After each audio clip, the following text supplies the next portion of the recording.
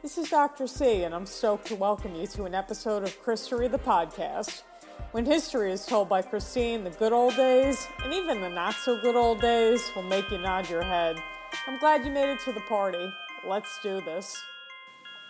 Wishing you welcome again to Christory, where history rules and it's always an adventure. At least the history that we explore here, because we leave the boring stuff in the beaten track to someone else.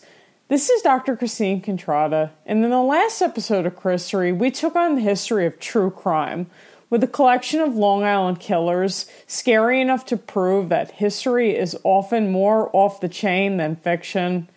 Now we're taking it into New York City, with a witness protection program-worthy podcast, so prepare thyself, because there is a worm in the core of the Big Apple. The history of true crime captures public imagination, especially when it comes to the history of organized crime. And in this podcast, we get up close and personal with the Italian-American Mafia. In honor of the occasion, I might have a cat in my lap in this dimly lit office, and I'd like to remind you that when in doubt, leave the gun and take the cannoli. We like to keep things interesting at Christory. And the history of the Mafia is particularly spicy. But why the allure? Why is so much murder and mayhem romanticized? Well, for one, these are well-dressed, family-oriented, omerta, which means the code of honor, obsessed perps. So categorically, they seem different from the killers that we met in the last podcast. But how shall I describe them? Fancy killers with good taste in wine, shoes, and even tracksuits? Well, Hollywood has done a lot to glorify the lot of them, so if you picture these dons in your head, that's probably what you're picturing. Also, they speak to us in the sense that many people are sick of their crappy positions in life, and seeing that these mobsters, who many of which were immigrants and the descendants of immigrants, these guys took matters into their own hands to build something better for themselves outside of the system that was keeping them down. These are rags to riches stories, and that's always enticing. Our fascination with the mob is also our general fascination with money and power. The history of organized crime is particularly complicated for Italian Americans because the stereotypes are deeply problematic. But for many, it's a love-hate relationship. I mean, obviously, we're not all in the mob.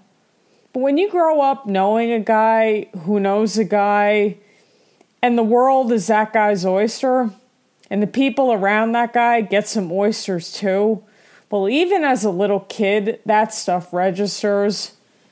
So in today's podcast, we're going to look at the murders of bosses in particular.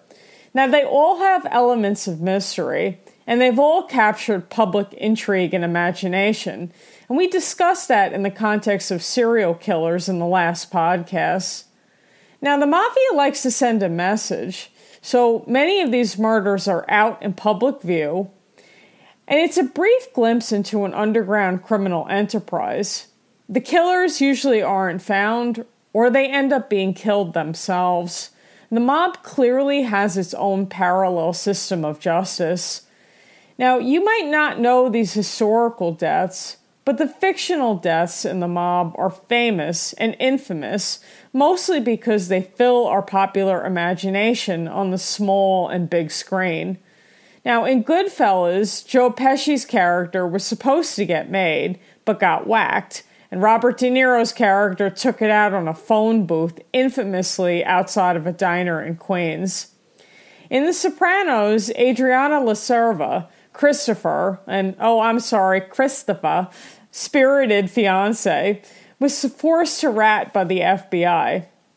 Now, rats have a target on their neck, and Christopher couldn't do the deed, so other members of the crew had to drag Adriana off into the Pine Barrens in one of the most talked about and frankly horrifying episodes of that much-loved show. Golden Child Sonny Corleone in The Godfather was shot stopping at a toll booth on Long Island. If Easy Pass had only existed. And I mentioned these great fictional hits because, like with most things, history is just as good, if not better. As a wee babe, John Gotti ruled the roost in Howard Beach, Queens. Now, John Gotti was known as the Dapper Don, or the Teflon Don. Basically, the man could buy a suit for sure, and crime stuck to him in court worse than a command hook sticks to a cinder block dorm room wall, which is code for not at all. Now, in Gotti's heyday, all of us cousins used to pile in Grandpa's ocean liner-sized Buick, clown car style, to head down Woodhaven Boulevard to Howard Beach to see all the Christmas lights in the neighborhood. Now, cruising through the life-sized animatronics and the real-life Santas handing out candy canes to any kid who went by, Howard Beach was so lit up that I'm surprised that pilots landing at JFK didn't mistaken it for a runway. And it didn't matter if there was crime in the rest of the city, and that surely soared in the 70s and 80s. Middle Village and Howard Beach were like islands. The OG gangsters had no patience for petty crime in their own backyards.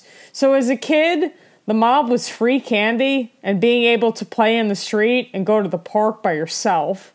Now, in reality, it's pretty deadly business. And these days, after decades of damaging convictions, the Mafia in New York is a shell of its former self. Now, once Gotti was tossed in jail for life in 1992, it was clear that the reign of the 5 families in New York was done. Kind of like when the Magna Carta backed the English crown into a corner. Now, occasionally you see a headline on the front page of the New York Post or the Daily News that takes you back to the 80s, and you go, oh wait, what? There are still mobsters? Now, one such example was when Francesco Frankie Boy Cali, boss of the Gambino crime family, was killed.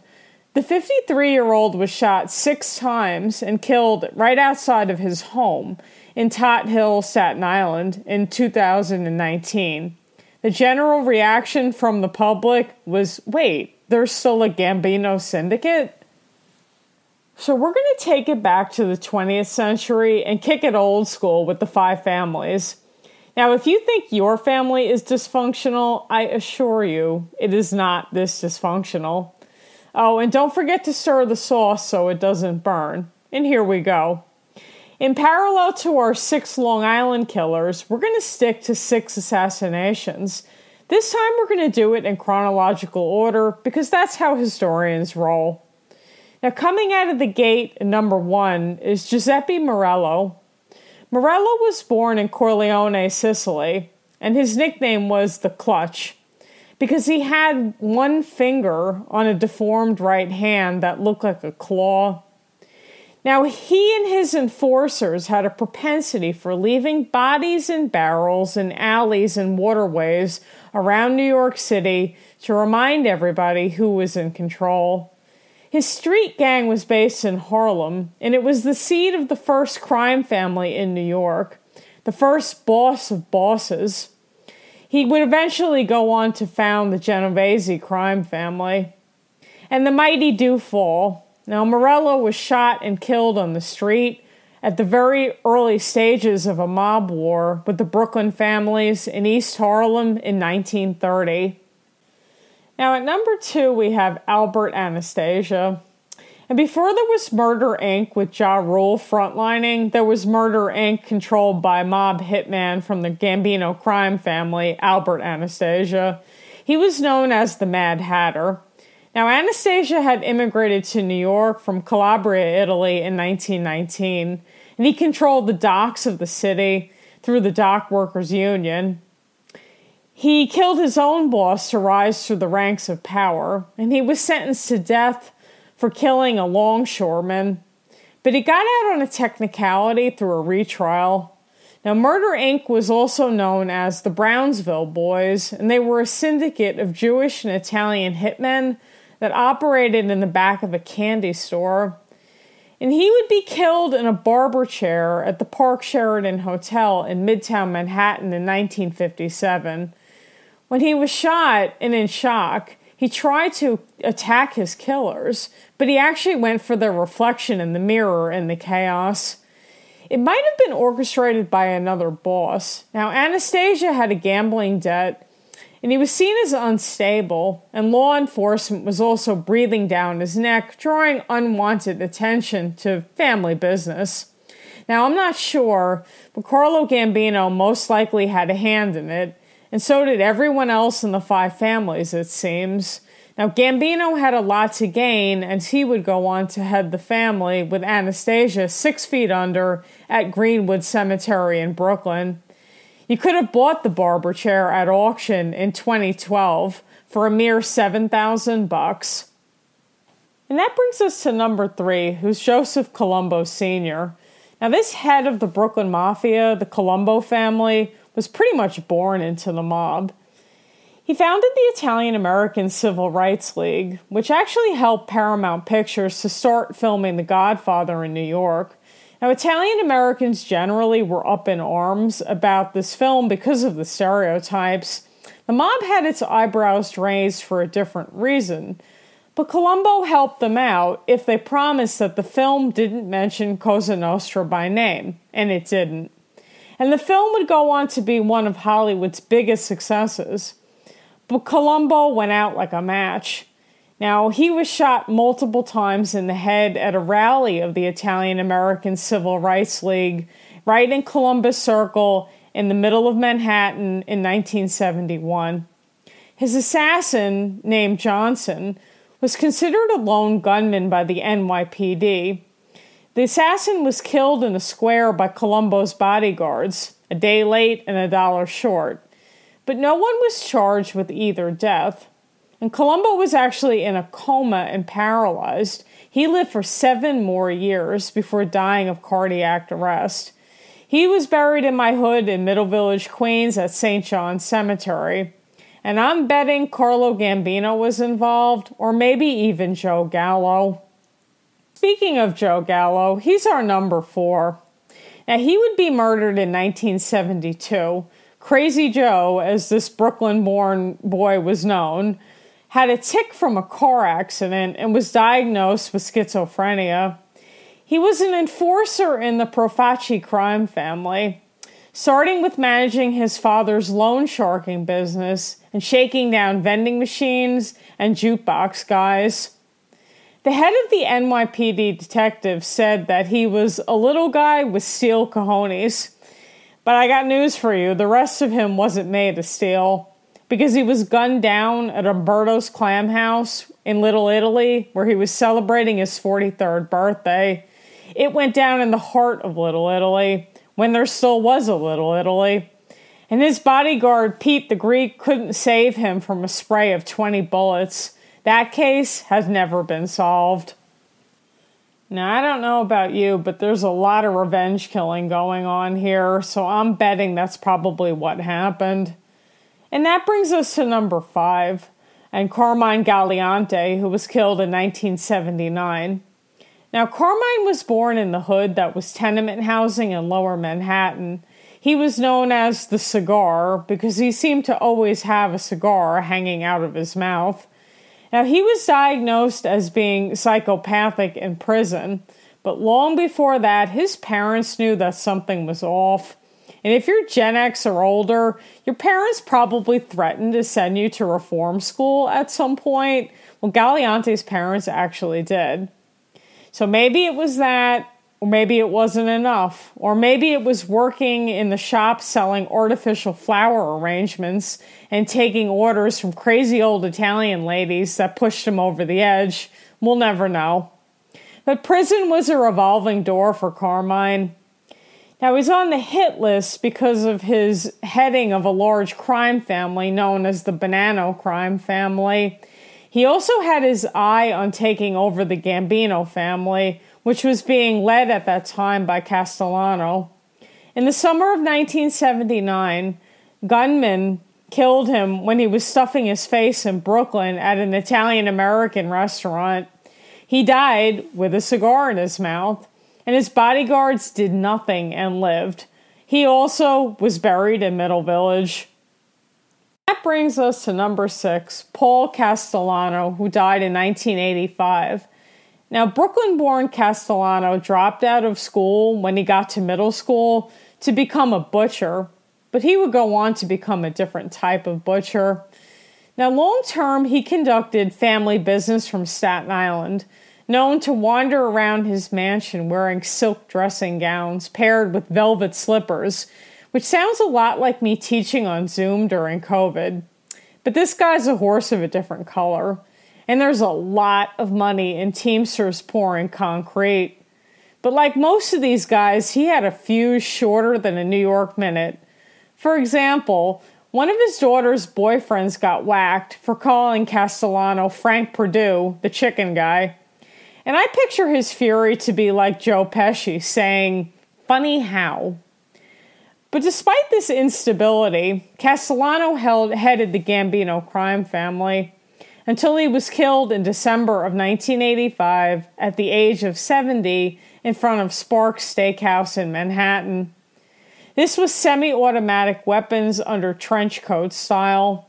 Now, after his murder, Gotti, who was his enemy, was elected boss. And Gotti would be convicted of Castellano's murder in 1992. But did he order it?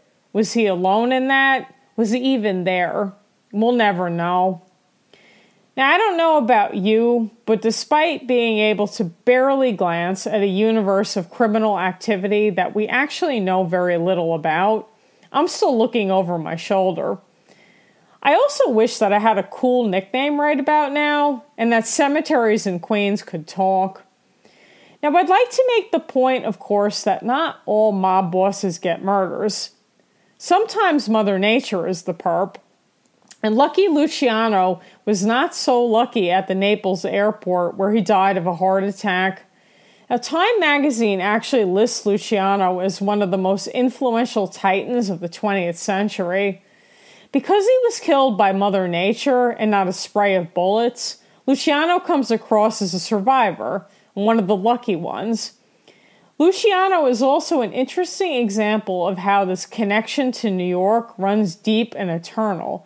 Now, although he was killed in Italy, his body was brought back to Middle Village, Queens for burial with over 2,000 of his nearest and dearest in attendance.